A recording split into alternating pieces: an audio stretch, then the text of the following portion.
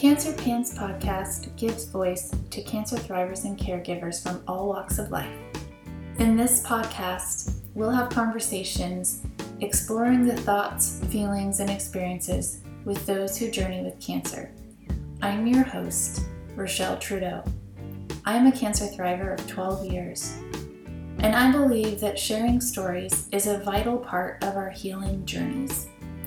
The storytelling in this podcast is meant to encourage, comfort, and provide insight for anyone who journeys with cancer. Welcome to Cancer Pants. Hey, so I'm here with Nanette, and we are chit-chatting as we always do. We can dive right in. Before I hit record, I was like, "Oh, I gotta hit record." I know, I was already talking. We can dive right in, and we went through cancer around the same time. Mm-hmm. Hi, close. Yeah. Hi, by the way. Yeah, you were going through treatment right as I was finishing treatment. Mm-hmm. And then you got a massage from me. Yes, I stalked you. I saw you in the street and almost let you walk by, and then it said, "No, I have to talk to her." And I think I was going through treatment. I think I had a scarf on. I'm not really sure, but whatever. I just told you what I was going through, and so then we became friends ever since. Yeah, and so it's been a great friendship. We've one of the things I think we have in common is that we're really open to sharing our story about cancer. And I think one of the things that I've been able to bond with you about, and I feel kind of like, oh, she's my people, is in this way of being able to see the deeper meaning and kind of be okay with all of that, whatever's kind of coming out of it when it comes to journeys and experiences and maybe things that aren't so easy in life. And so, first of all, I appreciate that. I appreciate our friendship and what you've taught me. Mm-hmm. And I just think you have a lot to share. So start us off today with a little bit about, who you are, what your journey has been like with the experience of having cancer, and kind of bring us up to the present, and then we'll fall back in with questions. Awesome. Okay. So my name is Nanette, and I live in Austin, and I was diagnosed in 2010 when I was 42, which is considered young, with no history in my family whatsoever.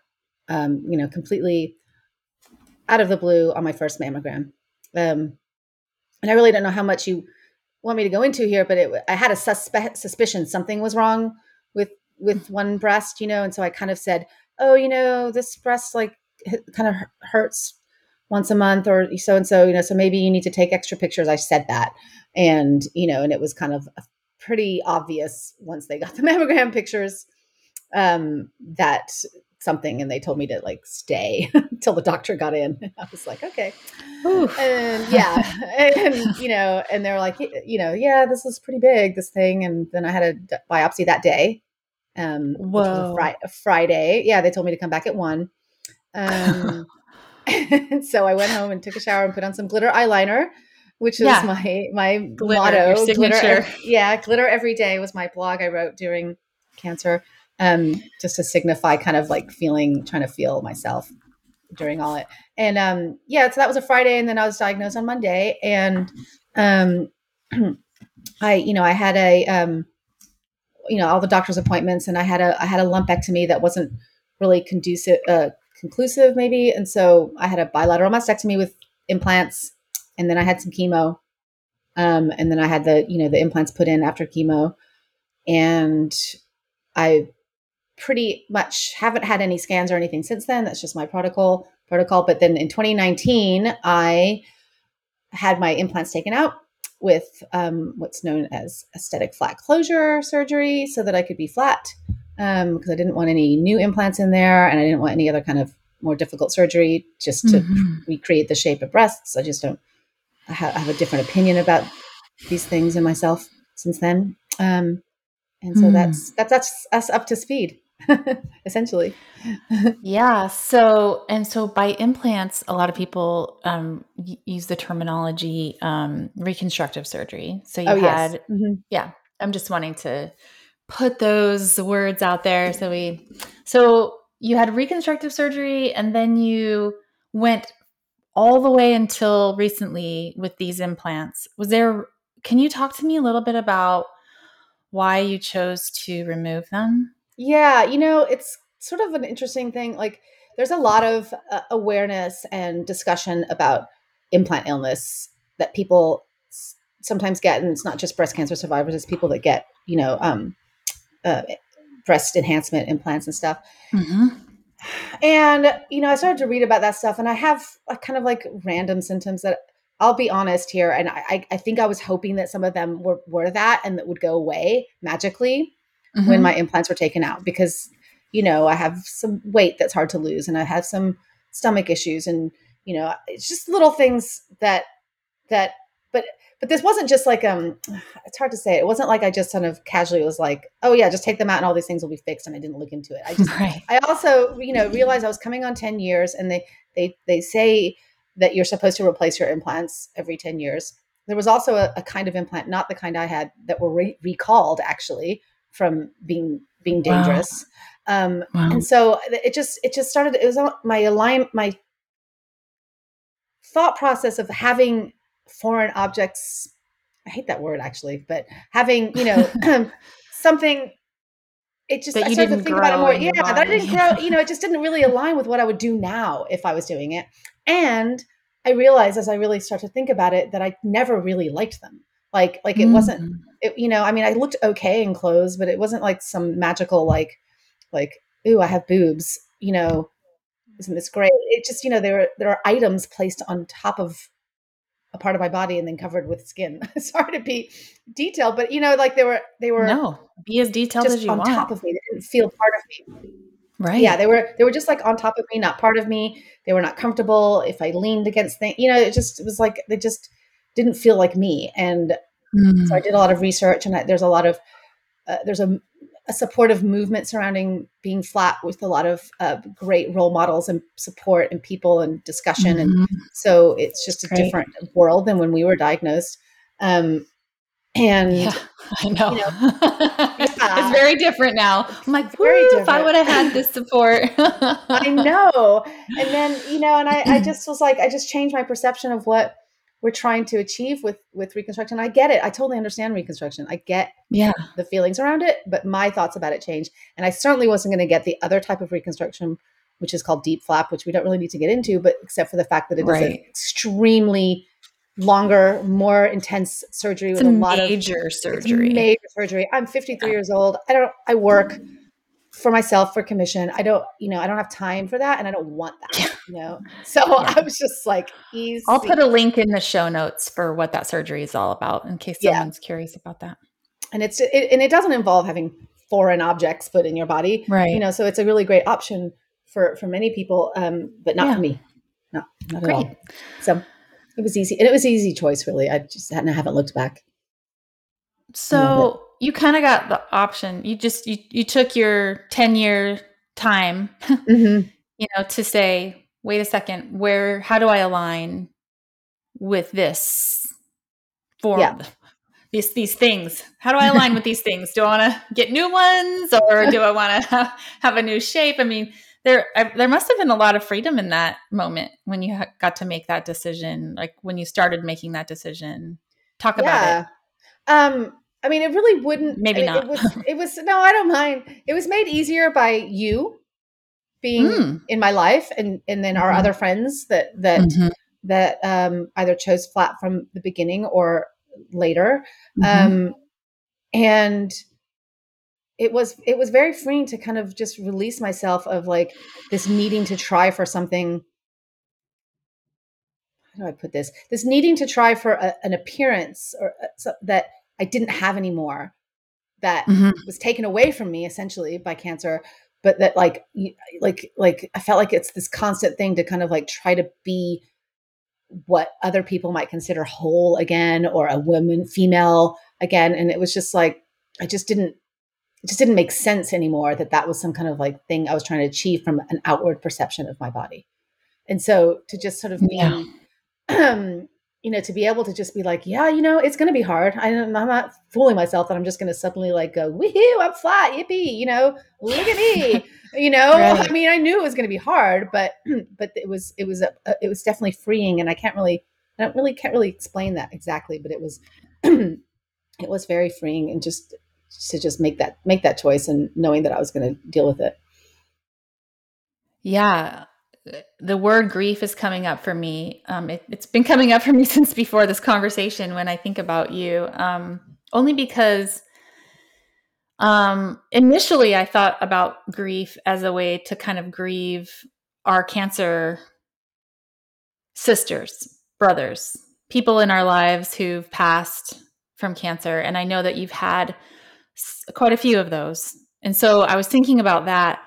But I love that you brought this story into the mix because I wonder if when there's reconstruction in a process or in a treatment protocol, if there's a skipping or a missing out on the loss of something Um, of a body part. yeah. I wonder if you can speak to that. Like you get reconstruction so that you feel more whole, so you look more whole, so you present in a certain way, or for whatever reason. And all those reasons are valid and beautiful, but there's a reason why you do reconstruction. So I'm wondering if you can talk a little bit about your experience with that. Yes, definitely, definitely. When I had my explant surgery and went flat, I felt really kind of a huge grief, and it was surprising to me, and because I was like, I've done this before, and then I realized that that was kind of what it was, is that I was grieving the loss of my shape, but that I was grieving it for a second time. I just hadn't acknowledged it when I had my mastectomy, because when you get, like you said just now, when you get reconstruction, you kind of like maybe don't think of it as grief, or I wasn't gonna, maybe some other people do, but I wasn't gonna allow myself to really feel that, because I really just wanted to kind of like move on and be happy and like look for the best. That's my personality type, um, in general. And I think it's great because I'm a happy, joyful person. However, I do sometimes think I don't dive into things that are too painful. And so when I had this like, when I went flat, I was just like, oh my, part of me was, and I was mad. I was like, if only I had the thoughts to do this 11 years ago, 10 years ago, then I wouldn't be grieving now again, or I wouldn't, had to do this now. And I don't even have cancer. It was like, I could have just been done and used to my flat chest by now. And, I had all these kind of like regret thoughts, which I don't like either. I don't like sitting with regret. Right. And so I guess in hindsight, I wasn't ready to have this kind of feeling then, so it Right. shouldn't really be a regret. Um, but, but yeah, it was huge to just sort of like, this delayed grief was almost worse in a way, just because I just felt really heavy with it, like that I had to at this point, get used to this new body, I had and This adjust far and along in the game. yeah, Yeah. that's far along in the game, Yeah. and yeah, so Yeah. So, I mean, grief isn't like something that ever goes away, I don't think. Loss, mhm. because you can't ever get back exactly what we lose. I mean, try to tell me something you can get back that's human or emotional or relational, right? That you can, if you lose, that you can get back exactly the way. And so over the last 10 or 11 years, your life has changed because of cancer. Mhm. And I'm sure there's been little practice or little onion layers of grief kind of coming down to this one point. Are there things that you dealt with in your life around grief during the last 11 years that were different than body image type of things Um, that might have prepared definitely. you? I mean, there was something you said in the beginning that I kind of wanted to touch on this, but Oh, it's kind of gone. But I mean, there are different, there's sometimes I grieve a carefree life of not thinking about cancer. Actually, not sometimes, a lot of the time, Mhm. because as almost only cancer survivors can know, when you have any feeling of something in your body, you know, there's at least a split second where you're like, it's cancer, you know. Mhm. Mhm. Um, and then there's something where you're like really worried about, and then you have to go to the doctor and have it checked out, and so then you have this Mhm. stress. And then you have, Mhm. if you're like us, where you're surrounded in the community, we have to worry about other people all the time, Yeah. like we just, like Yeah. you mentioned earlier, losing friends. It's like, I just like, I'm sometimes I get so nervous when I see a post notification in Facebook on our support groups, because I'm like, I don't want it to be, a recurrence. I don't want to deal, it's like, Yeah. I have one friend who doesn't involve herself in the survivor world. And I'm like, what's it like in my mind? What's it like to be not Yeah. thinking about cancer and death and friends and, treatments and things all the time? Yeah. Like, is that nice? I mean, I'm sure it's nice, although I wouldn't want it to be another way, because I really love my sisterhood, Yeah. but that I think about that, what it'd be like to not have like an entire cancer life.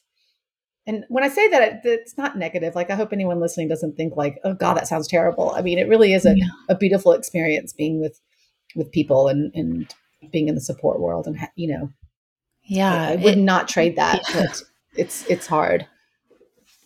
I mean, all of the best and most important conversations I've ever had in my life have been with other cancer thrivers, Yeah, it's true. because something happens to you on that day when you get diagnosed with breast cancer or with any kind of cancer, or when your Yeah. child is born, or when your mother dies, or Yeah. all these, Mm-hmm. it's one of those big initiations Mm-hmm. into self. It's a threshold you cross that you can't cross back over. That's enough um, cliches on that one, but I think that Well, it's so true. they're true. And so when my point of that was that when you are in community with people who understand that particular threshold, that particular initiation, you're held in community, you're held in confidence, confidants, where Yes. Yeah. you feel safe. Heard. It's the most deepest understanding. Yeah. I remember what I was going to say when you were Yeah. talking about like Perfect. the life. It's really, in many ways, and this happened to me in different situations in my life, like when I got divorced and became a single mom and various things. And it's really kind of the serenity prayer. Um, I mean, you're familiar with the serenity prayer, Hmm. like you just have to kind of, when these things change your life, you have no choice but to accept them at some level.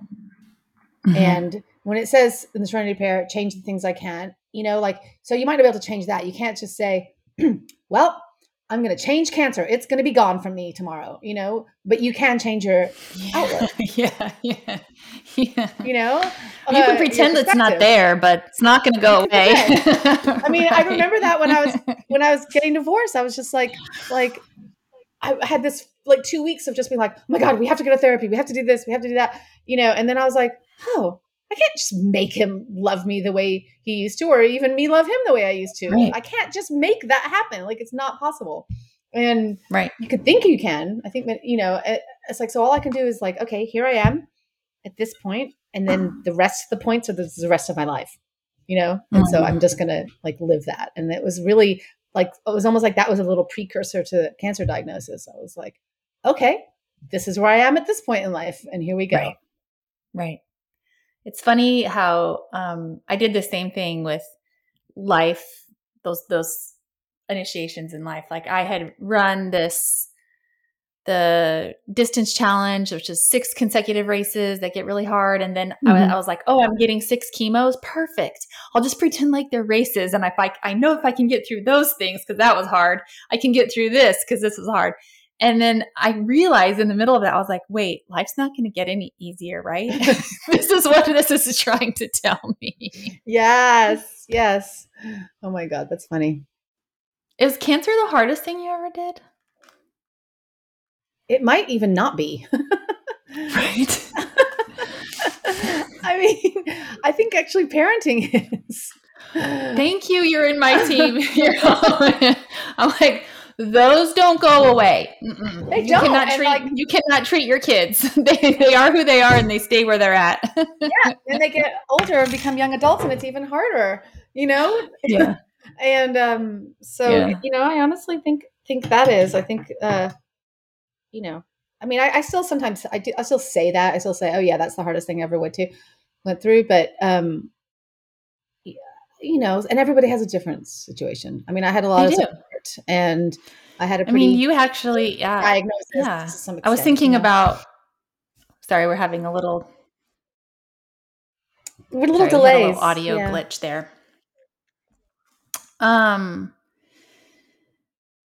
was just talking to someone who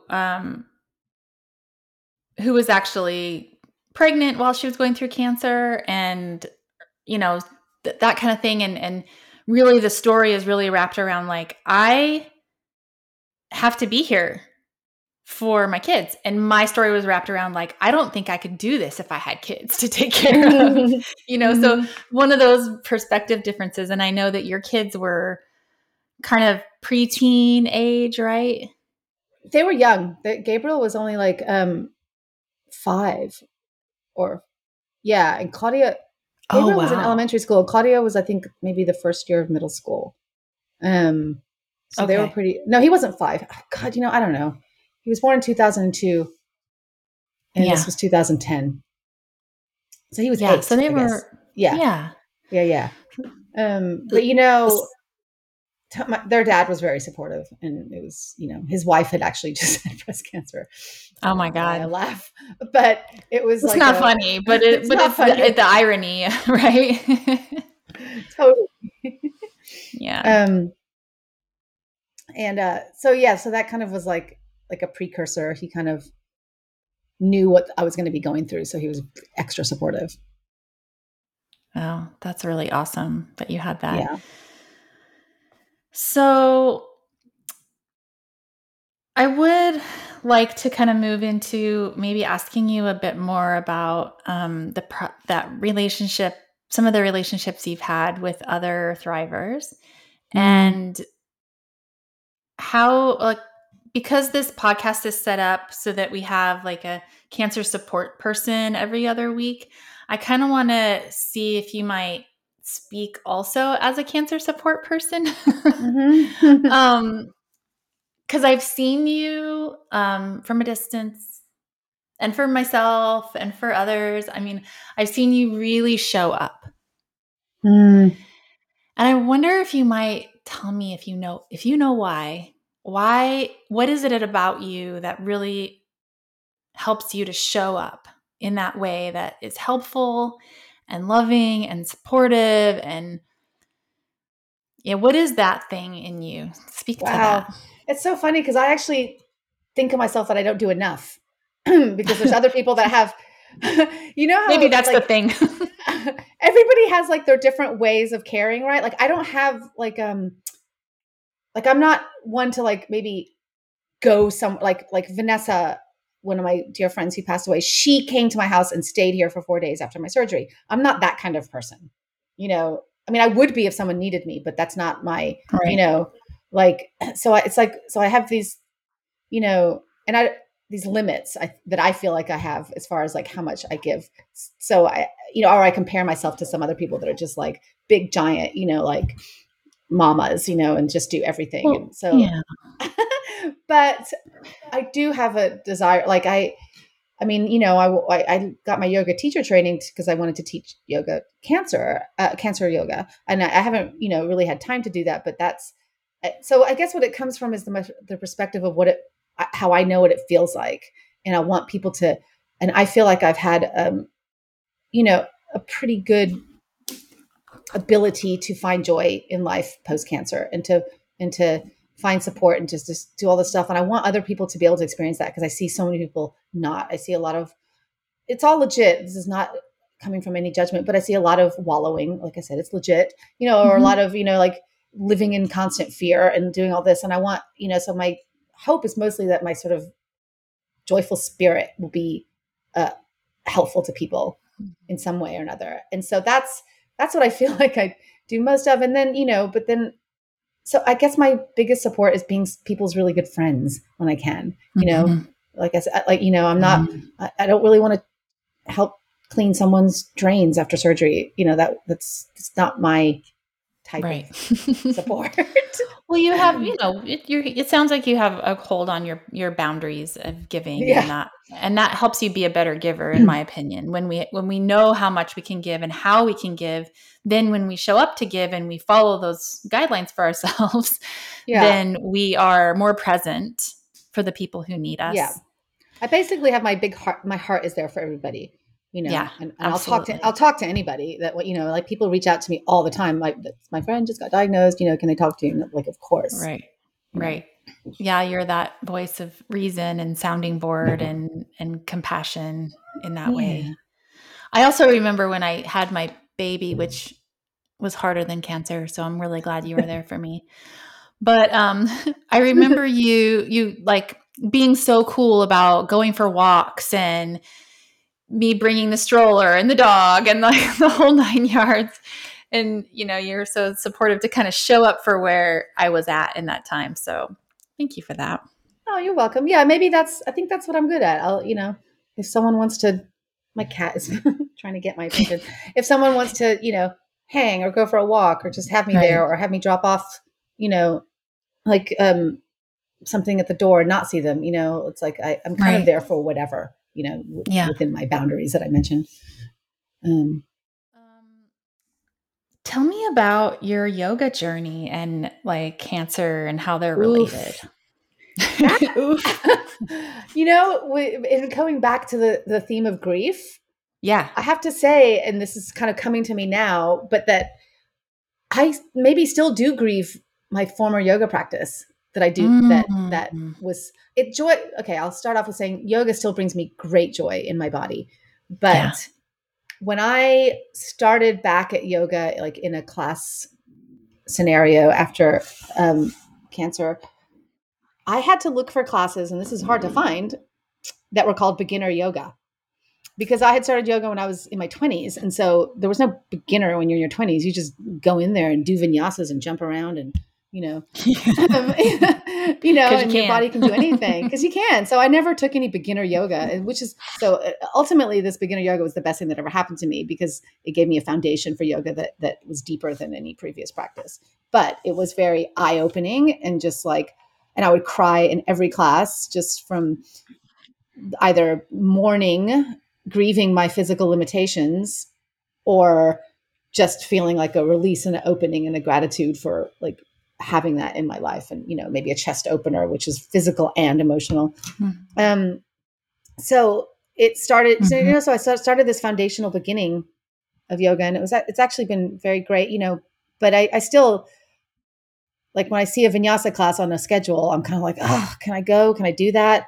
Do I want to? Do I have to explain that I'm not going to do all the vinyasas, because I still have a lot of physical restrictions from my surgeries and such. So,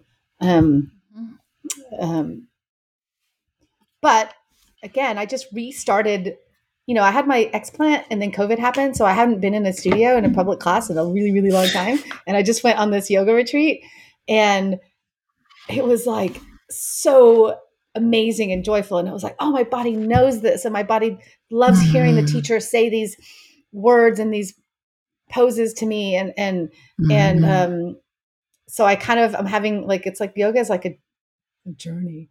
It sounds like corny, but where you just have these different relationships with it, like sometimes you're tired of it or whatever. And so now I'm kind of renewed again. And I feel so excited, like, doing yoga every day for the first time in, almost 2 years. And so I went to a public class yesterday and I felt that was joyful. So I'm feeling kind of like, nice, like back into sort of, I don't care about weightlifting anymore, at least this week, or anything. I just want to do yoga all the time. And it's great that your body, like have trust in your body, right? Like that's something that's really hard. That's a grieving thing after cancer treatments, is trusting your body in all kinds of ways. And so like when I get into yoga and my body knows it deeply and inherently, then I trust my body. I'm like, oh yeah, I can move in these poses. And I know I don't want to do that. I'm not going to do a handstand maybe ever in my life again. And I don't care, Right. that's not yoga, for me. Yeah. So it does, it helps me love and trust my body. I love that. It's true.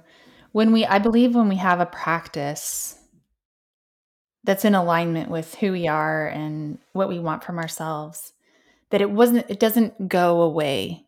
It stays there and practices itself within us until we're ready to embrace that practice. Practices itself within us. Yes, I love it.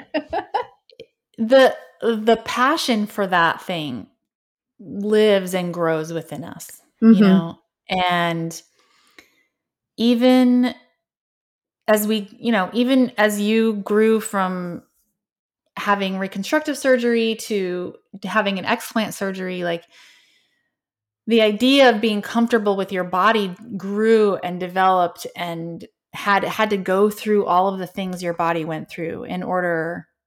Maybe I'm not saying this is how it was for you, but it seems like then you came to this in further alignment, and then you reach this point of freedom. And then now you're going back to this other practice that felt thwarted by your experiences.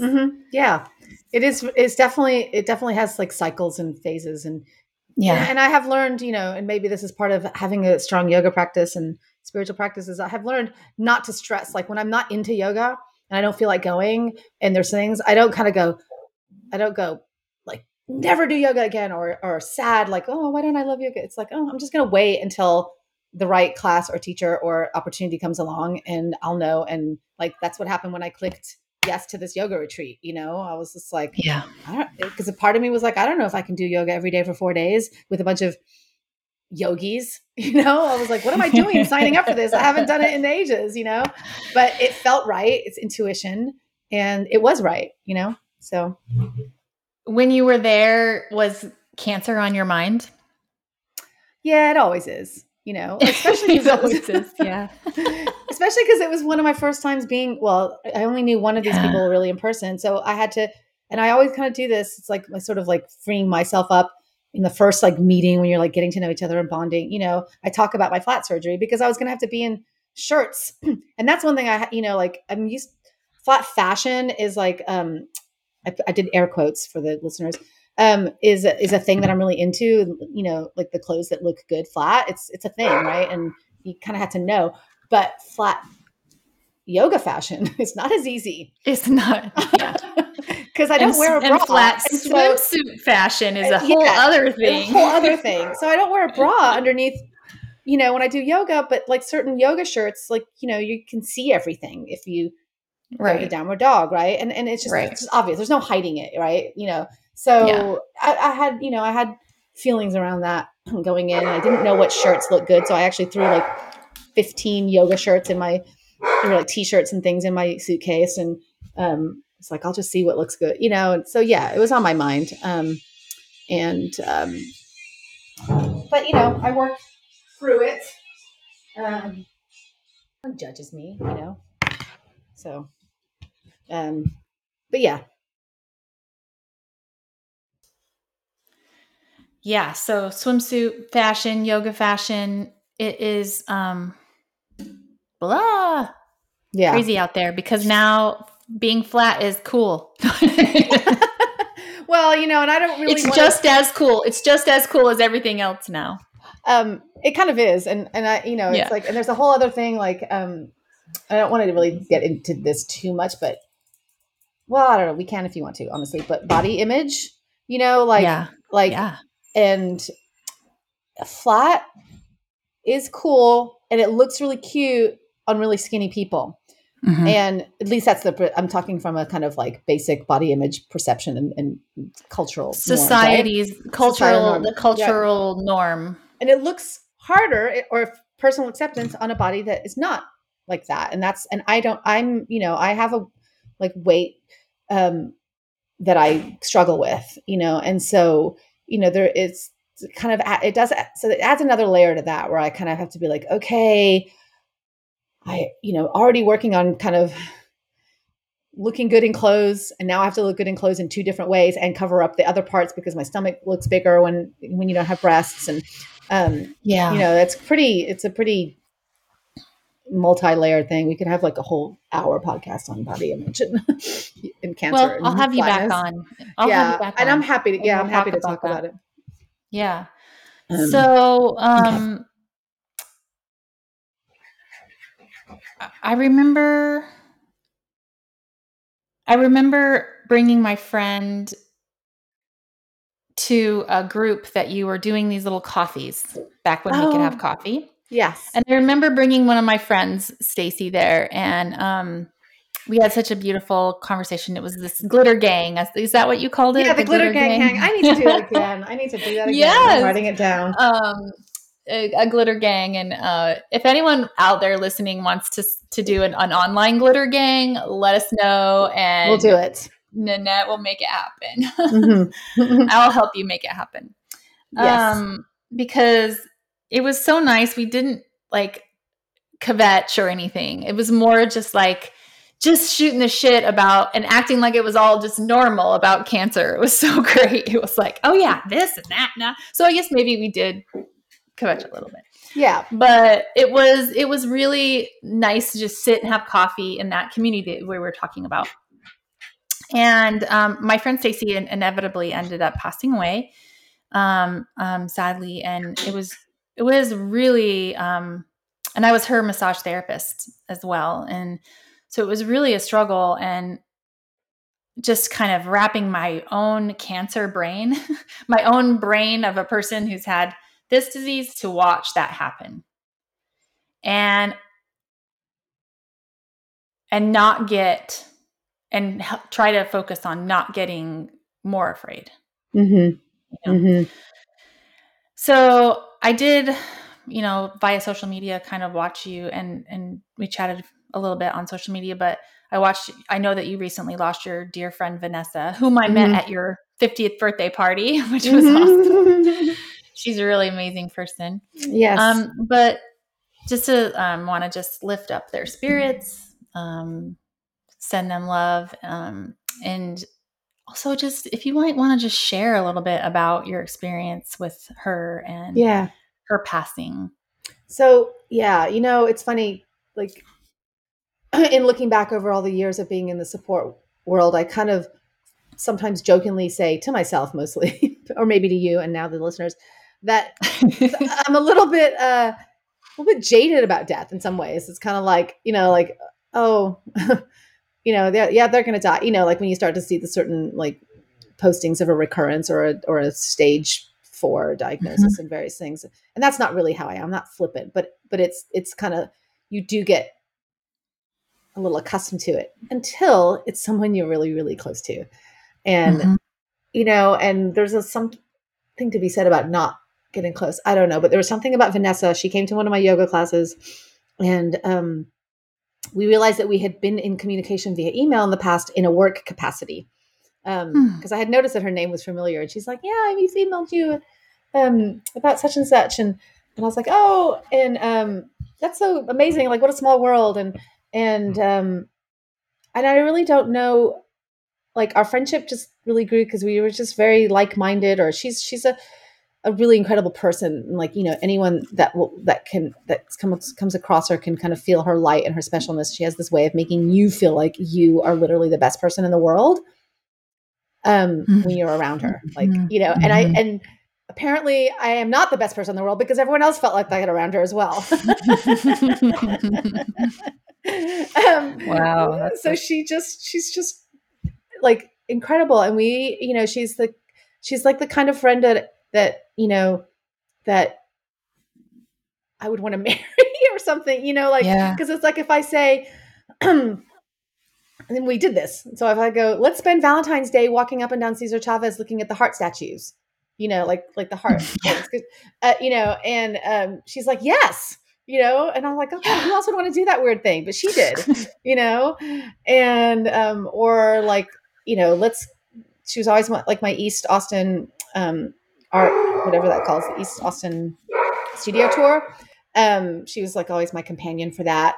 And she was like up for anything and very creative, and any experiment, she was up for. And I just love that spontaneous personality. So we became very, very, very close. But in retrospect, I really didn't know her as long as a lot of other people. But, when she was diagnosed with stage 4, it was very devastating. But even still, I told you, she stayed with me for 4 days after my explant surgery, and she was sick, you know? Mhm. Um, Yeah. she was in treatment, like oral meds and stuff like that, but she was there for me. And that just like I can't, like, that just blows me away. I still can't get over those times, but it was also precious times, because we got to be together for so long, Yeah. for 4 days. She has a wife, and she, had pets, and she's still willing to do that. And, um, and I don't, COVID really also screwed up spending those last few months with her, because I really Mhm. wasn't allowed to see her because she was so compromised, Mhm. with her immune system, especially because it was in her lungs. And so, so I wasn't, I didn't see her. She made me a birthday cake, and her wife dropped it off. So I didn't even get to like wave from the street, 'cause she wasn't Right. feeling well that day. And, Yeah. so I also wasn't Oh, really aware of like how close it was happening until suddenly it was hospice time, and, yeah. it was, it's so hard too, because there's like, her wife and her longer friends and her sisters. And so you always have that kind of like how much am I supposed to be there, or how much can, like there's such a Yeah. strange, because when you're cancer friends, Yeah. you're sometimes on the second ring. A little bit of a fringe. Yeah, yeah, and Yeah. turns out I was very welcome. But I was, nervous about that. And I was actually able to be there when she died. Mm. Despite COVID, it was like, we just kind of like, Yeah, screw we it. we We're just, gonna all yeah, be together. it was outside. We Oh, had a bed wow. outside, and a butterfly came and landed on her bed, Oh my which goodness. apparently Vanessa means butterfly. So now butterflies are her saying hi to Yes. me. Yes. And Did you get a butterfly tattoo? you know what? I had one already, but I You had am one, gonna get okay. I am gonna Okay. get another, I like, just for saw that her. coming. No, I would I actually want to get like a V, or a butterfly and a Oh, V or yeah. something. Um, uh, I actually, I thought I'd cry more talking about it, but I'm not. But I do cry when I think about her a lot. Because like I honestly cannot, I just don't understand why like her spirit had to be extinguished. I guess it's not extinguished in my Hmm. spiritual beliefs, but like her presence, like her actual physical presence, and her voice, and her, our Yeah. laughter together. It's just, now I feel like tearing up. But Yeah. I don't understand. Like it's like I can be really positive about everything, and then something like this happens, and it's like I don't understand why this like survivor guilt, if that's what you want to call it. But like, why are some people here, and some people have it easier than others, and then some people at 30, no, she was 40, have to like have a really rough time of it. Yeah. Yeah, it's just so clear as you're talking about that there is no answer to There's that. no answer. No, there's no rhyme or reason. Because how could you even come up? How could you even think? There's just not an answer to that. And I think it's the randomness of life, right? Where within the structure and meaning of us being all here together, there is that chaos and uncertainty Yeah, and if you think and about it too much, you impermanence. you can't you will fall apart. Like Yeah, it's not really yeah, possible to exist and do all of our things if that's the if that's where we let our thoughts like live. right. Because, and it's like that in any life. It's not just people that are touched by cancer. But Right. Vanessa really, like, she really did have meaning in this world. And oh God, I don't, I have it written in my phone somewhere, but like I actually asked her, because I we knew she was dying. There's not like a reason to be coy. I was like, what message do you want me to continue for you? You know, or like, what's your legacy? I don't know if I use the word legacy, but I asked her straight up. It's like, what? And it was something to do with wear crazy clothes and call it fashion, and look for the art in everything, and know that when you see a light in a place, that's her. Mm-hmm. And so Wow. like, that's just like, and that's why she and I were so close, because wearing crazy clothes and call it fashion is like literally our favorite topic. Like, we would send each other dresses. I have hours of texts of us sending pictures of dresses. Like, we have to wear this, and like, let's get this. And we would order them, you know? And that's she was why we also went. a seamstress too. Yes, actually, she was going to make me stuff right before she got too sick. And we were like, let's just make these dresses. And then like the art thing, you know, it was like, that's why she was the one that was always gung ho to go look at weird art stuff, you know? And so I try to remember that and not be reserved as when I'm feeling reserved. If I feel constricted in my thoughts, I'm like, oh wait, what would Vanessa do? Isn't that wonderful? And like, I think when people are not present in the physical form with us anymore, is kind of like a stamp on our heart in that they're always there, no matter what, that you will think, what would Vanessa do, more than you might think that if she were in your life. And it's true. Even though, you know, so that presence is still, I believe, just as strong, if not stronger. I know when my stepmom passed, I felt her presence more than I ever did when she was alive, you know? Yep. And so I think it's, that's so beautiful. That's really beautiful. And I love that you were able to have that conversation with her. I mean, and let her give you that, because that's a gift too. Yeah. To be brave enough. Yeah. And I encourage that. I mean, you know, there might not be people as self-aware as Vanessa that are willing to answer that question. It might be uncomfortable for someone else, but if you feel the opening for that, and you know someone that's dying, I would, you know, just talk about it, you know? Yeah.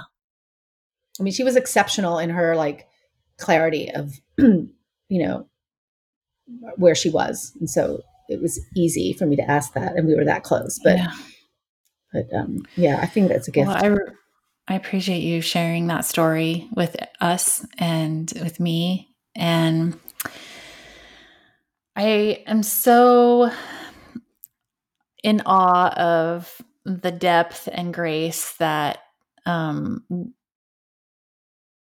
comes from the lessons and the experiences of our cancer journeys. And they just become even that much more important and amazing when they're shared. So thank you for coming and talking to me. Is there anything else any nugget you want to put out there? What's your message to the world?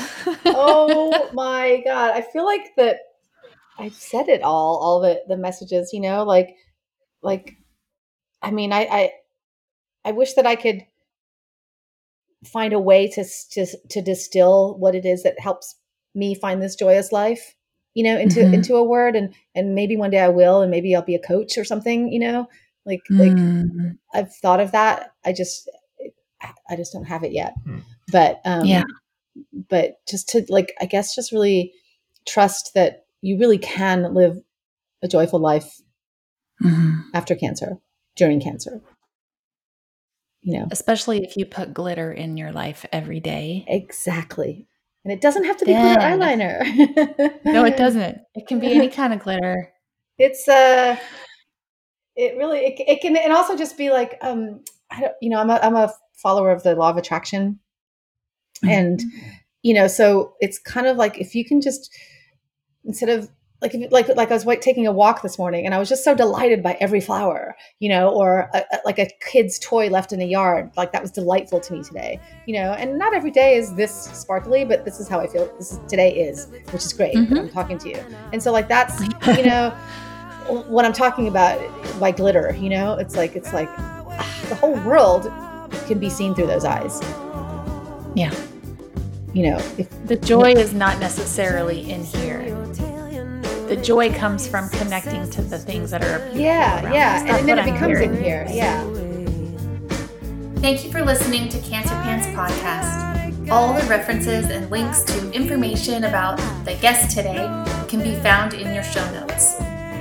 Go out and find the joy. Wear the pants.